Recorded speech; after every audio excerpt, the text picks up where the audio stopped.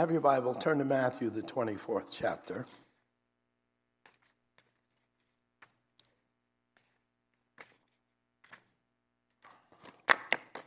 Matthew, the 24th chapter. I think most of you know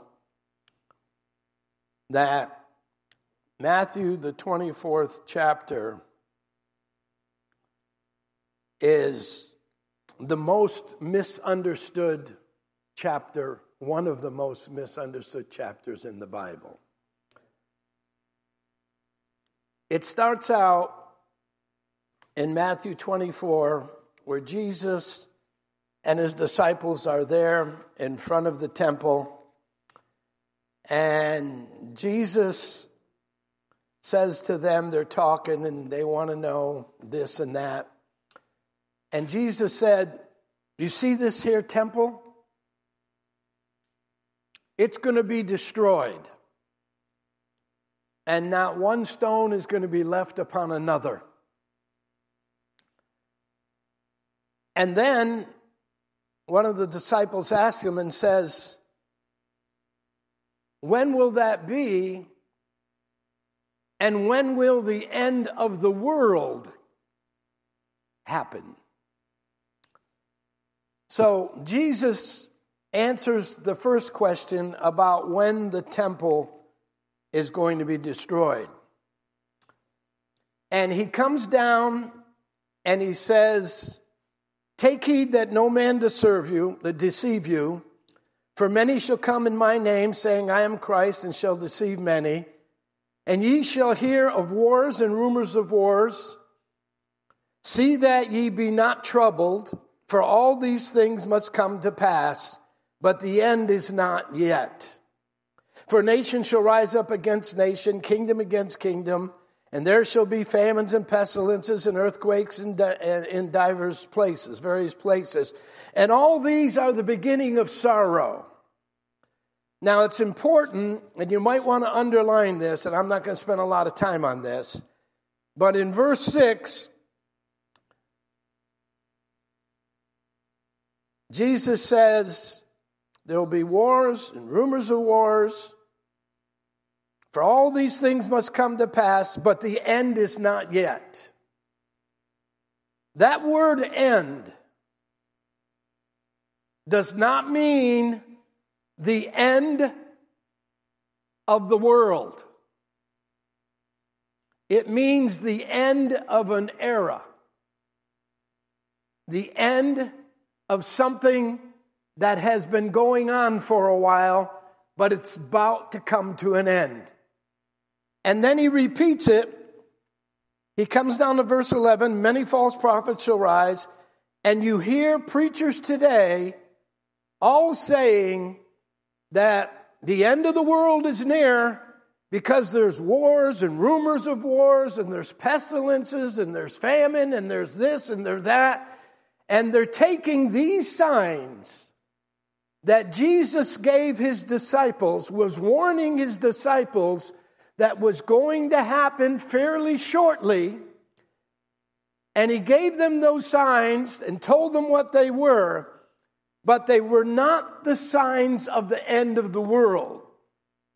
He comes down and he says, many false prophets shall rise, and because iniquity is abounding, but he that shall endure unto the end shall be saved. And he says in verse 14, and the gospel of the kingdom shall be preached in all the world for a witness unto all the nations. He's talking about the then known world, a world that was not developed yet. Talking about what they understood as the world, which was a lot smaller back then, 2,000 years ago, than it is now. And he says, and then shall the end come. The same end there is the same end used in verse 6. It's the end of an era of who? The Jewish economy. The Jewish 4,000-year privilege of being called the children of God was about to come to an end. Jesus was about to be done with the Jews being the special people. That's why Jesus said in the previous chapter, in verse 23, let me see what he said. 23, I believe it was. He said, what? How oft I would have gathered you, as a hen gathers her brood, but you would not. And then he said, but now your house is left unto you desolate. O Jerusalem, Jerusalem, verse 23, chapter 23, that killest the prophets and stonest them which are sent unto thee. How often I would have gathered thy children. He's talking to the Jews. How often he would have gathered the Jews. As a chick gathers her, as a whatever, the mother gathers the little chicks. He says, behold, your house is left unto you desolate. For I say unto you, ye shall not see me henceforth, till ye shall say, blessed is he that cometh in the name of the Lord. The Jewish economy, being the only people on earth that were God's special people. All the Gentiles were considered as dogs, less than. For 4,000 years, God had a special people, and they were the literal Jewish people. Highly honored, highly privileged. But they blew it. They crucified their Messiah. And they screamed at his trial, let his blood be on us and our children's children. And the literal Jews today, take it from Hitler, go all the way back, take it from Hitler and come all the way forward. The Jews have been a massacred people for many reasons. But one in particular, they killed the Son of God. So this is what he's saying. Now, he says, when you therefore, he comes down to verse 15. He's talking about all these things that are going to happen. Wars and rumors of wars. Nation will rise up against race and they're going to deliver one another. All these things that he's talking about happened in the Acts of the Apostle. And he's getting ready to come down. He says, now, when you therefore see the abomination of desolation spoken by Daniel the prophet, when you see this abomination of desolation, stand in the holy place. The holy place was all around Jerusalem. It had the walls, but the holy place was in the outer court. And when you see the abomination of desolation, who are the abomination of desolation? The Christians called the Jews an abomination of desolation. They hated the Christians. Then he said, when you see that, then get out of Dodge. When you see the Roman army, the desolation, the abomination of desolation. And if you read the history, there was, I think it's Vespasian, who was the Roman general who was supposed to come, and he was to do a siege on Jerusalem, and they were going to wipe out all the Jews. But he was called away by Caesar. And then in AD 70, Titus was called in. And it just so happened that way. And Titus utterly destroyed Jerusalem, laid it waste. And listen to his warning. Jesus got his people out of Jerusalem before it was too late, because they obeyed Jesus' word. He warned his people what was going to happen. And he says, And when this happens, when you see the Roman army starting to surround where you can't get away, he said, then let them which be in Judea flee into the mountains. Run for your life. Let him which is on the housetop don't even come down to take anything out of his house. Neither let him which is in the field return back to take his clothes. And woe unto them that are nursing children in those days, because it would be hard to escape. But pray ye that your flight would not be in winter, neither on the Sabbath day. In the winter, they could track you down in the snow, in the mountains. On the Sabbath day, all the gates are locked, and nobody can go out and do any work. You understand? You understand? Okay? You're going to understand for sure here in just a moment. And woe unto them with child, and pray that your flight, you're escaping. What are you escaping? The abomination of desolation. Who are they? The Roman army. They wanted blood. They were sick and tired of the Christians. And pray ye that your flight be not winter, for then, this is where they pick up the tribulation. And they throw the tribulation way out in the future, just like they throw the whole chapter out in the future.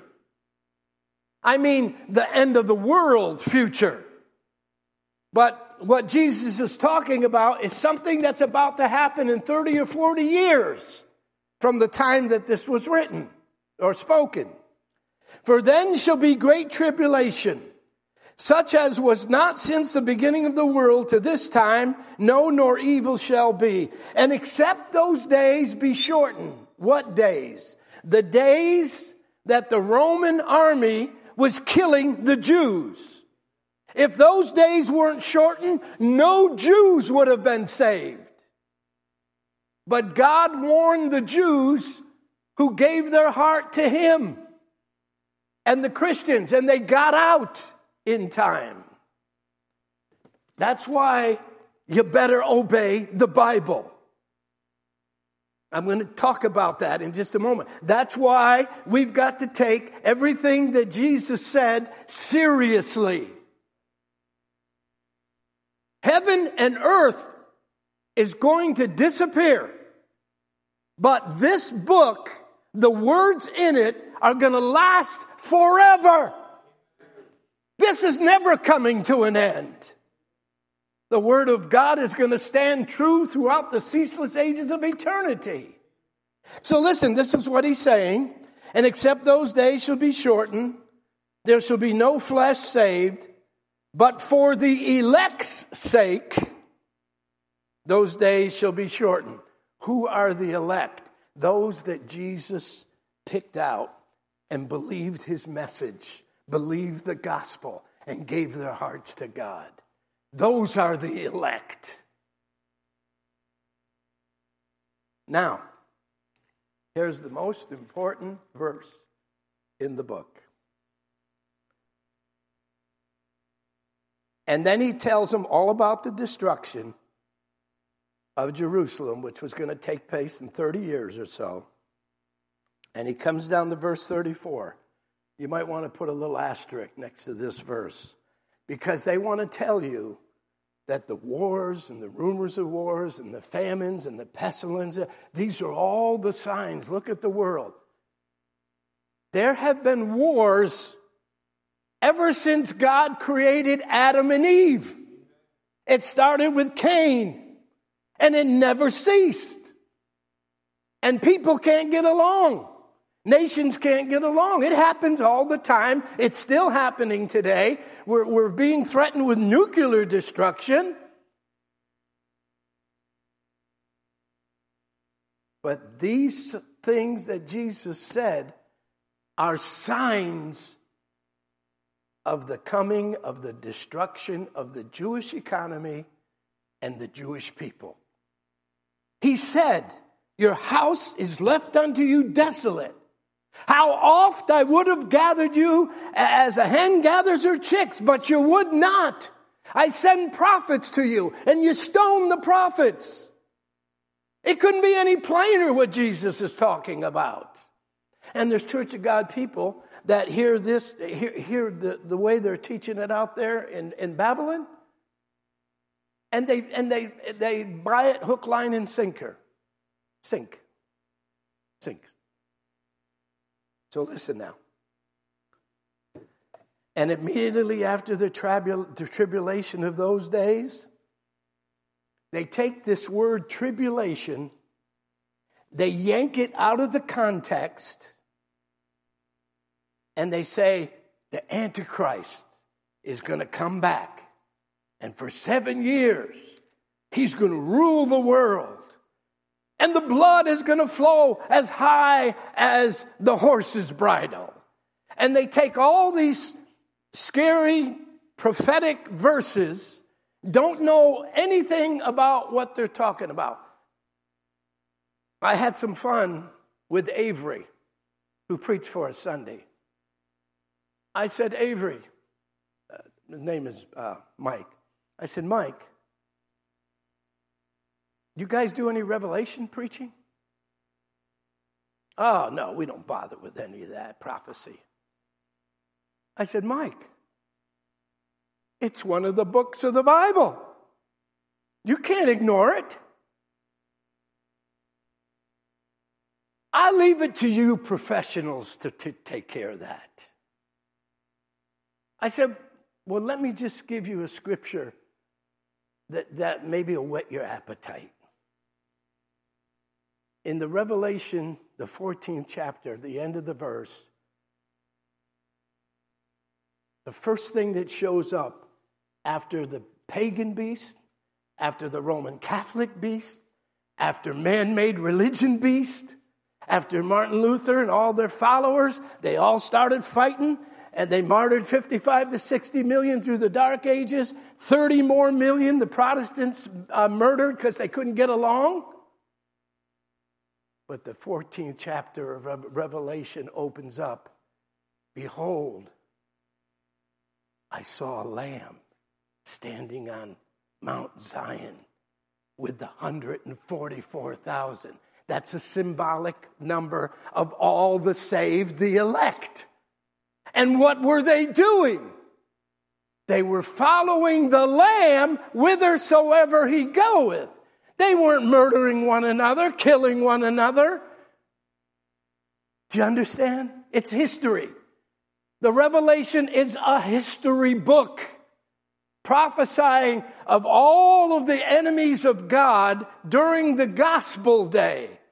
From AD 33 all the way to the end of the world, it's a picture, a panorama view of all the church's enemies.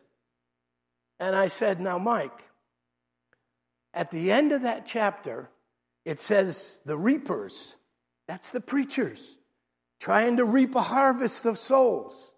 And they were reaping with their sickles, and when they reaped, they took the harvest and they put it into the wine press where judgment was given on it. And out of the wine press flowed blood all the way to the horse's bridle. I said, Mike, blood. There was guilt here. The horse in the Revelation, all through the Bible, is the militant phase of the system. It's what the one that's got the bridle. He's the one that's steering the horse. The President of the United States has the bridle in America. He's steering America. But he's steering it in the wrong direction. I've just given you a parallel. And listen, don't come to me and say, well, I don't want to hear politics. If you go back and study your Bible history, politics was something that preachers brought up every election to educate their congregations how to vote. And I got people here sit down and say, no, you got to preach Jesus, no politics. Stop being ignorant. Now, if you don't want to watch Fox News, you get nervous, that's fine. I don't care about that. But it's my job to keep you up to date on current events and what's happening in this country. So you can pray and get your house in order. And I didn't know I was going to say all this.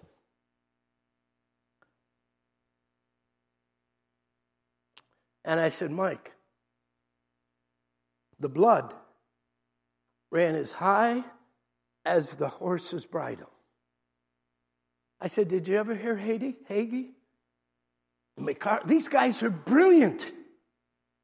They don't know their right hand from their left when it comes to eschatology. Because they say the horse's blood, and the blood is going to run to the horse's bridle.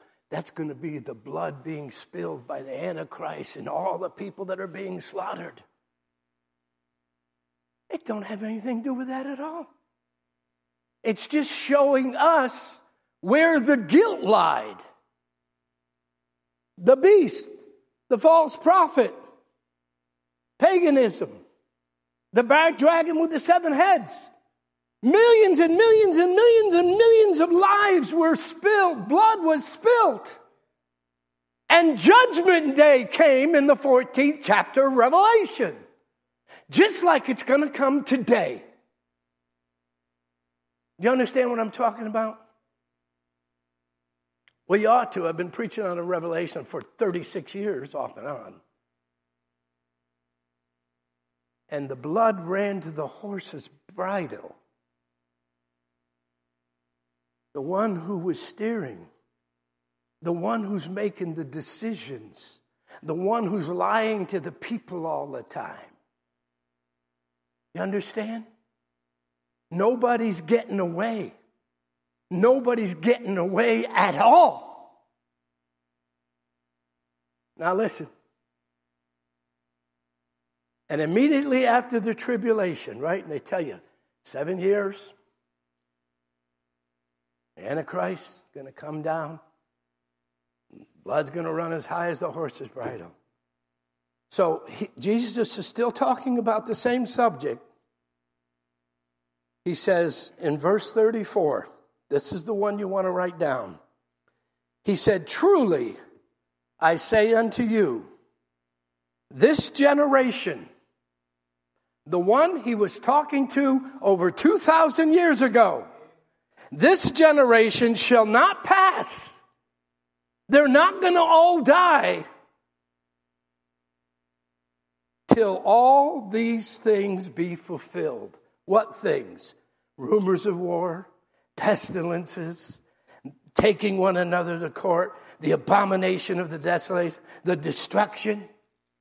It happened over 2,000 years ago. The 24th chapter of Matthew took place over 2,000 years ago.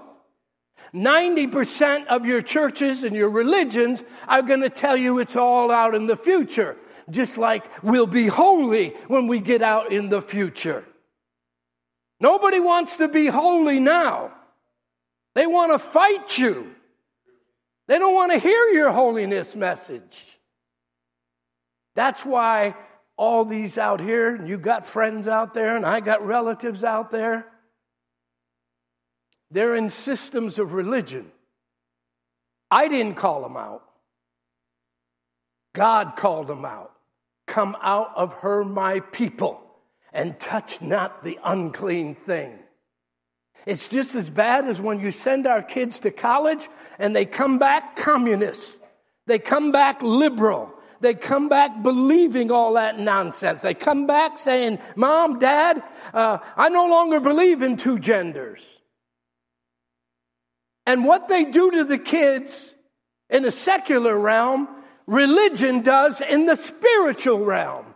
Just like my brother left the church because the pastor and his wife have a homosexual daughter, and they are pro-homosexual. And now they have a new banner. Did you go by in Granville? They got a new banner on the front. Donna, who was the one that told me about that banner, what it says?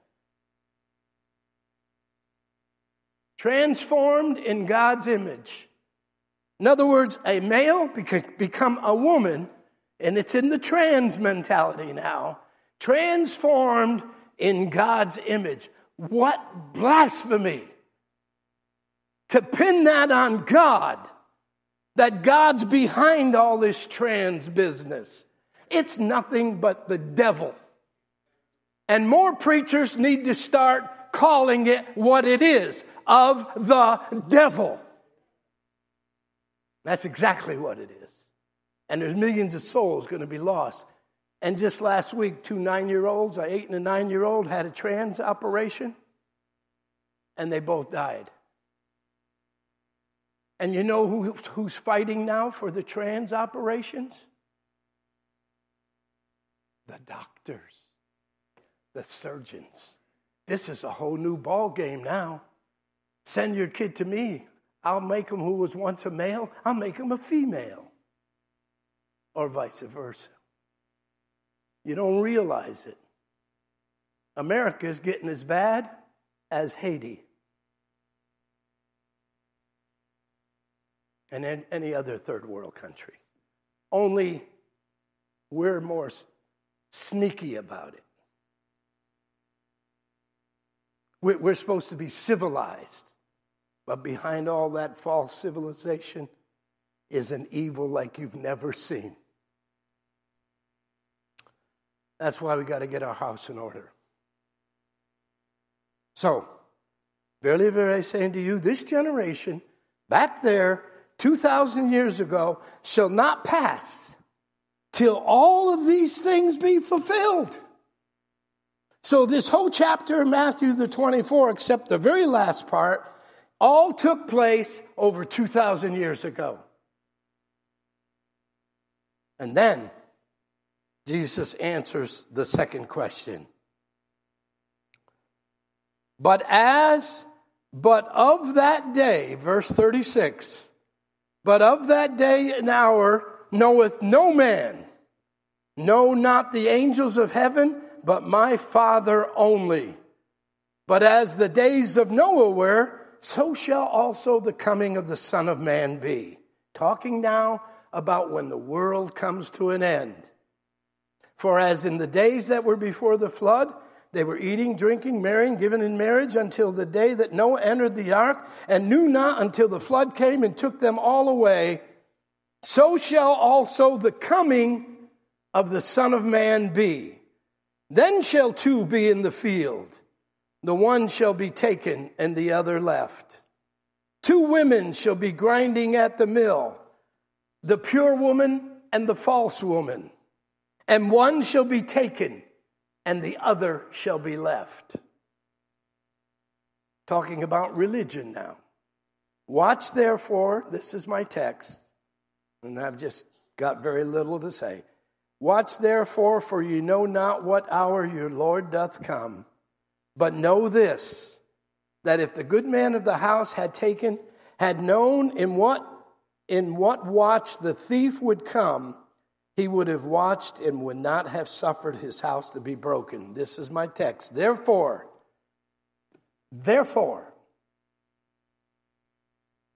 be ye also ready, for in such an hour as ye think not, the Son of Man cometh.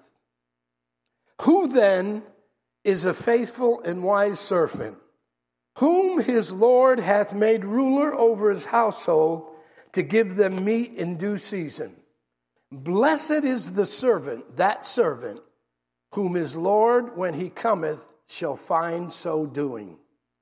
Verily I say unto you, that he shall make him ruler over all his goods.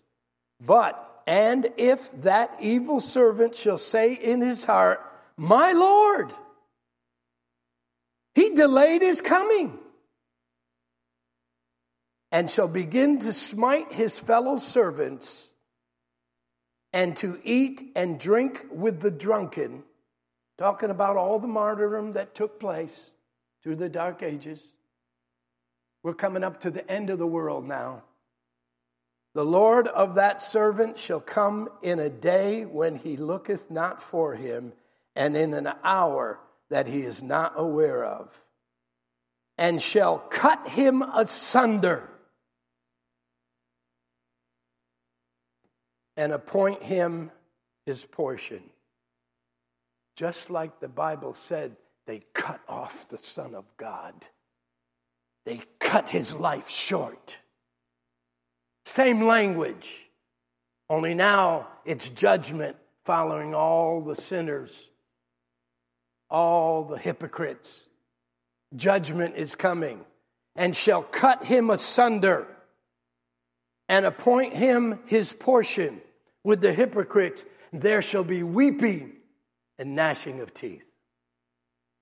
Now, very quickly, I just want to tie that last couple verses. Our Lord's work is coming to an end here at the end of Matthew. All right, he's about to face his death, burial, and resurrection. And when he resurrects, he's going to spend 40 more days on this earth. He's going to show himself to doubting Thomas, to all the Christians, because the unbelievers wouldn't believe him anyway. But he showed himself to 500 people, so nobody could come along and say, well, he's not alive. He showed himself to his people so they would know that the resurrection really did happen. So in chapter 24, Jesus prophesies of the destruction of Jerusalem and then answers the second question, when will the end of the world come? In both cases, the destruction of Jerusalem in AD 70, which is in your history books if they haven't revised it out, and the final coming of our Lord, Jesus emphasizes to his disciples in verse 44, therefore be ye ready, for in such an hour as you think not, the Son of Man comes. And in verse 46, Jesus says, blessed is that servant whom his Lord, when he cometh, shall find so doing. Find him so doing what? Go back to verse 45. Who then is a faithful and wise servant? It's he that's doing what God commanded him to do, and that was to feed the sheep. Why be ready? Why be awake? Because we are being assaulted, and this church and its members are being assaulted. And you hear me when I say that as your pastor. They're being assaulted daily with temptations and distractions to forget God, fall asleep, and let spiritual drowsiness get into their souls. And without continual efforts, our perceptions of the unseen realities, we will grow dim and we will be lulled to sleep like millions are today. The religion out here of millions today is nothing more than a sleepy religion. They don't even know what they're talking about. They don't even know what they're preaching about. No, we all sin, more or less every day. The kingdom is coming. It's out there. They're fools. Now, there are people that only see what they see, and I'm not calling them fools. There are a lot of religious people out there, they don't know any better. They only believe what they believe. They're honest about it. It may be wrong, but they're honest about it. God will give them a fair judgment. But it's the ones that are holding the bridle, that are steering their organizations, their denominations. I said to Mike, I've been pastoring 36 years. I said, if I was in, and he asked me, he said, why do you want to be independent? Don't you want to join the movement? Or join somebody? I said, Mike, when I got saved, I joined myself to the highest level you could go. I joined myself to Christ. You don't get any higher than that. I don't need a label now. I got the man who created the whole world. Okay? I don't need a denomination to tell all the people under that denomination, you in 3 years got to go here. You in 5 years got to go there. You got to teach this. You got to take... No, that's not the Holy Spirit. That's man rule, and that's the beast that came up out of the earth with 2 horns, and he looked like a lamb, but the Bible said he spoke as a dragon. Read your Bible. Toughen up, because you're going to have to stand against what's coming our way. And the heat will fall on me first. Did you hear me? It's going to fall on me first. And I'm not looking for more devil to stir up than I can handle.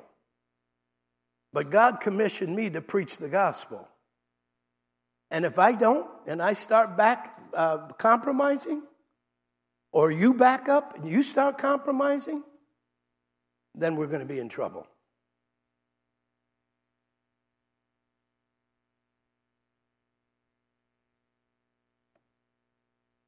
And where is everybody? I'm going to tell you. You know where they are? Good night. They're asleep. And they no longer think they need a prayer meeting. That should never happen in the church of God.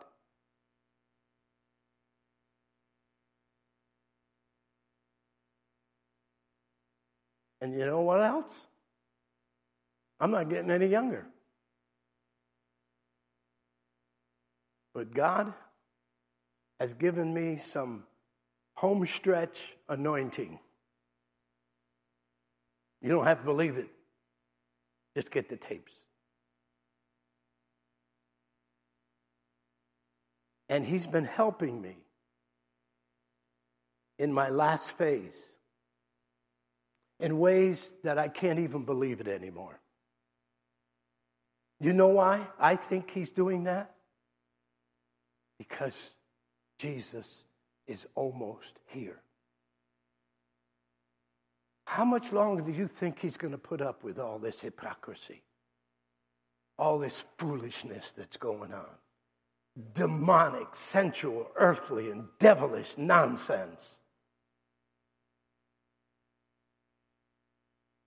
What a miserable contrast Jesus is warning to Christianity today. Believers are being swallowed up with wide awake interests and hopes and material gains and pleasures belonging to this world, but they're sunk in slumber and lukewarmness as to the great and glorious moment of our Lord's final return.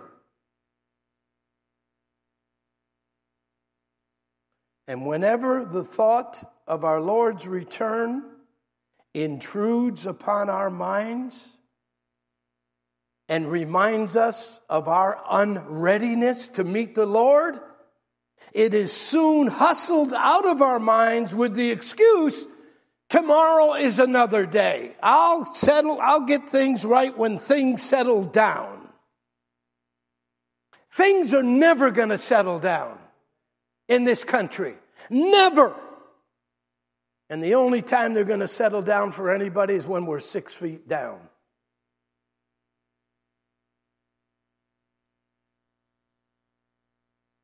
Our text says, therefore be ye also ready, for in such a time as ye think not, the Son of Man cometh. It was our Lord's purpose that from generation to generation, the churches should be kept in an attitude of readiness to meet the Lord, an event that may come at any time and must come at some time. Look at how the Bible warns us of death. Just like we're warned about Christ's second coming, so the Bible also warns us. The Lord coming is one event. You're going to meet the Lord someday. And when you die, you're going to meet the Lord right after you die.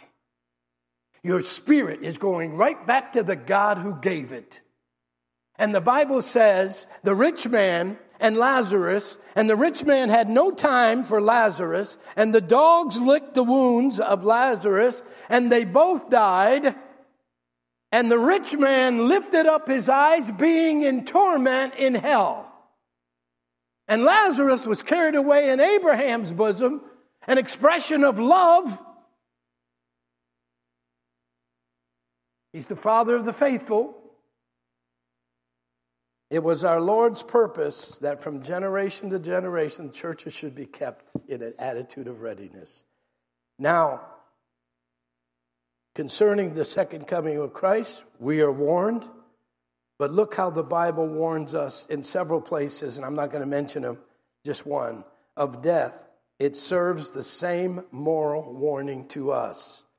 Remember now, the wisest man that ever lived, remember now thy Creator in the days of thy youth, before the evil days come upon you, nor the years of old age come, when you're set in your stubborn ways. For God shall bring every work into judgment with every secret thing, whether it be good or whether it be evil. God's word says it's appointed unto man once to die, and then the judgment. You're going to die? The Bible warns us. You better be ready to die. You better be ready to meet God. And if Jesus comes back, you better be ready to meet God. These two events are 100% going to happen. They're inevitable. It is absolutely certain we are going to die, and it's absolutely certain God's judgment is going to be carried out upon all that ever lived and died. And the blood is going to run right back to the bridle.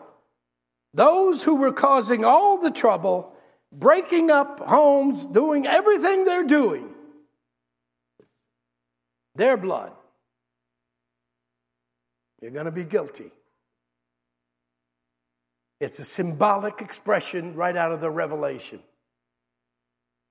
But both events are utterly uncertain when they will happen. Nobody here knows when you're going to die. Nobody here knows when Jesus is going to come back.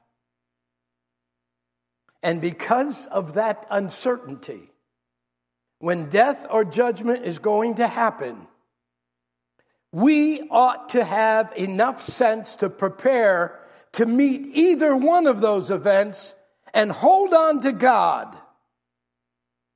If men were not such fools. The fool has said in his heart, no God for me. Your emphasis and my emphasis and should be in the day in which we're living, the seventh seal, the Laodicean age, the last trumpet. We should be focused and locked in on two events and be ready, dying and meeting the Lord when He returns. But we're being inundated.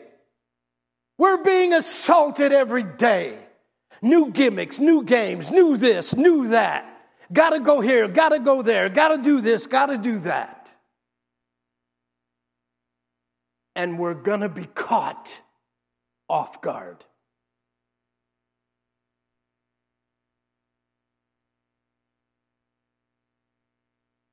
If we don't listen to the Word of God.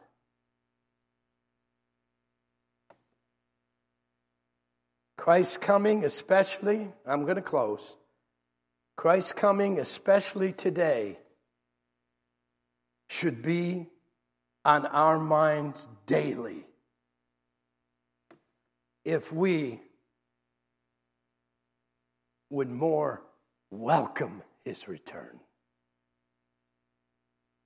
Oh, even so, Lord Jesus, come.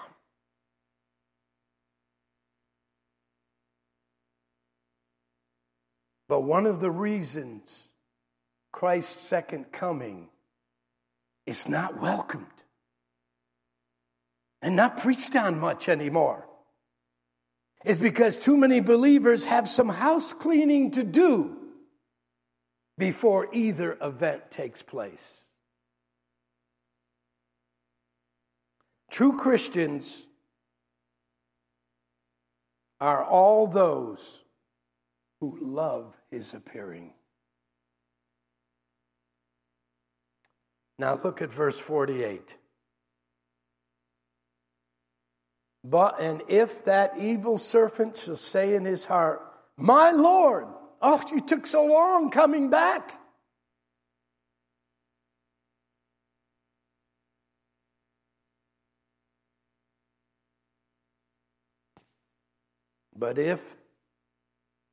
And if the evil servant shall say in his heart, my Lord delayeth his coming, and shall begin to smite his fellow servants, and to eat and drink with the drunken.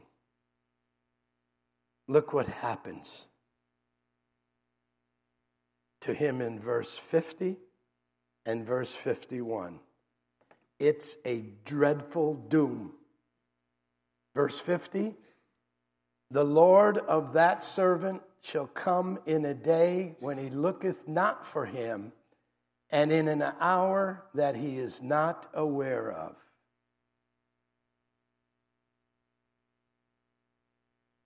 There's people, they're not looking for the Lord. They're not ready for the Lord. Religious people by the millions. That's not their focus today. The world, and all the things we got to do.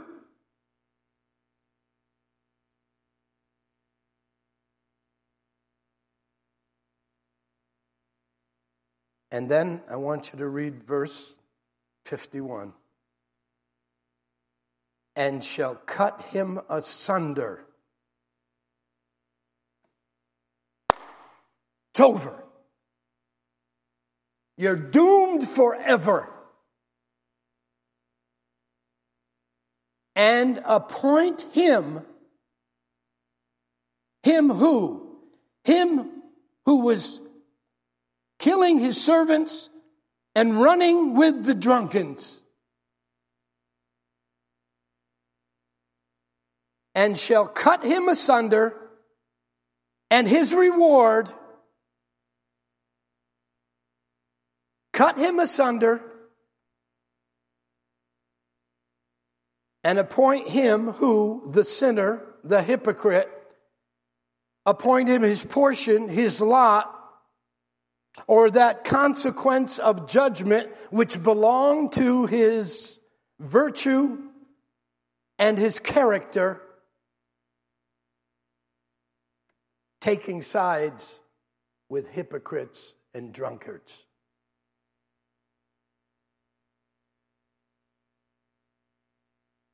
Now look at verse 51. I want to make a point. And shall cut him asunder when he's done, when his life's over. God's still going to appoint both the saved and the unsaved their portion. Appoint him his portion.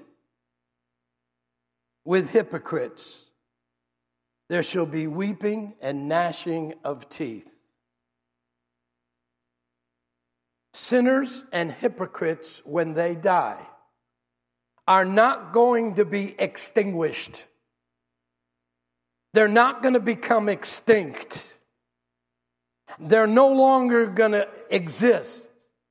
The Bible, Jesus said, when they're cut asunder, He is going to appoint their portion. Sinners and saints are both going to live. There's no annihilation. You would to God there was annihilation if you were a sinner.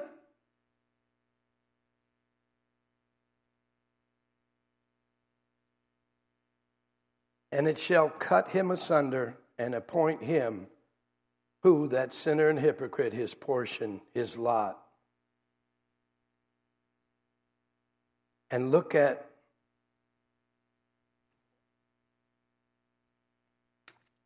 this servant was one of them. He said in verse 48, my Lord. He was one of the Christians. He was given charge of what to do. This servant, so that says something about eternal security as well. God gives you a job to do, and He goes away, and He says He's coming back. Gives you talents, goes away, comes back. He wants to see if you multiplied your talents. He wanted to see if you done what you were supposed to do. He wanted to see if you obeyed what God told you to do. This servant was one of them, but while he said, my Lord, like he was a Christian, he had ceased to love and obey God. This servant never awakened. He never awakened from his unwatchfulness. These words in our text from our Lord Jesus Christ should ring alarms in the hearts of Christians today and rouse our sleepy, worldly souls to watch as becomes the children of the day.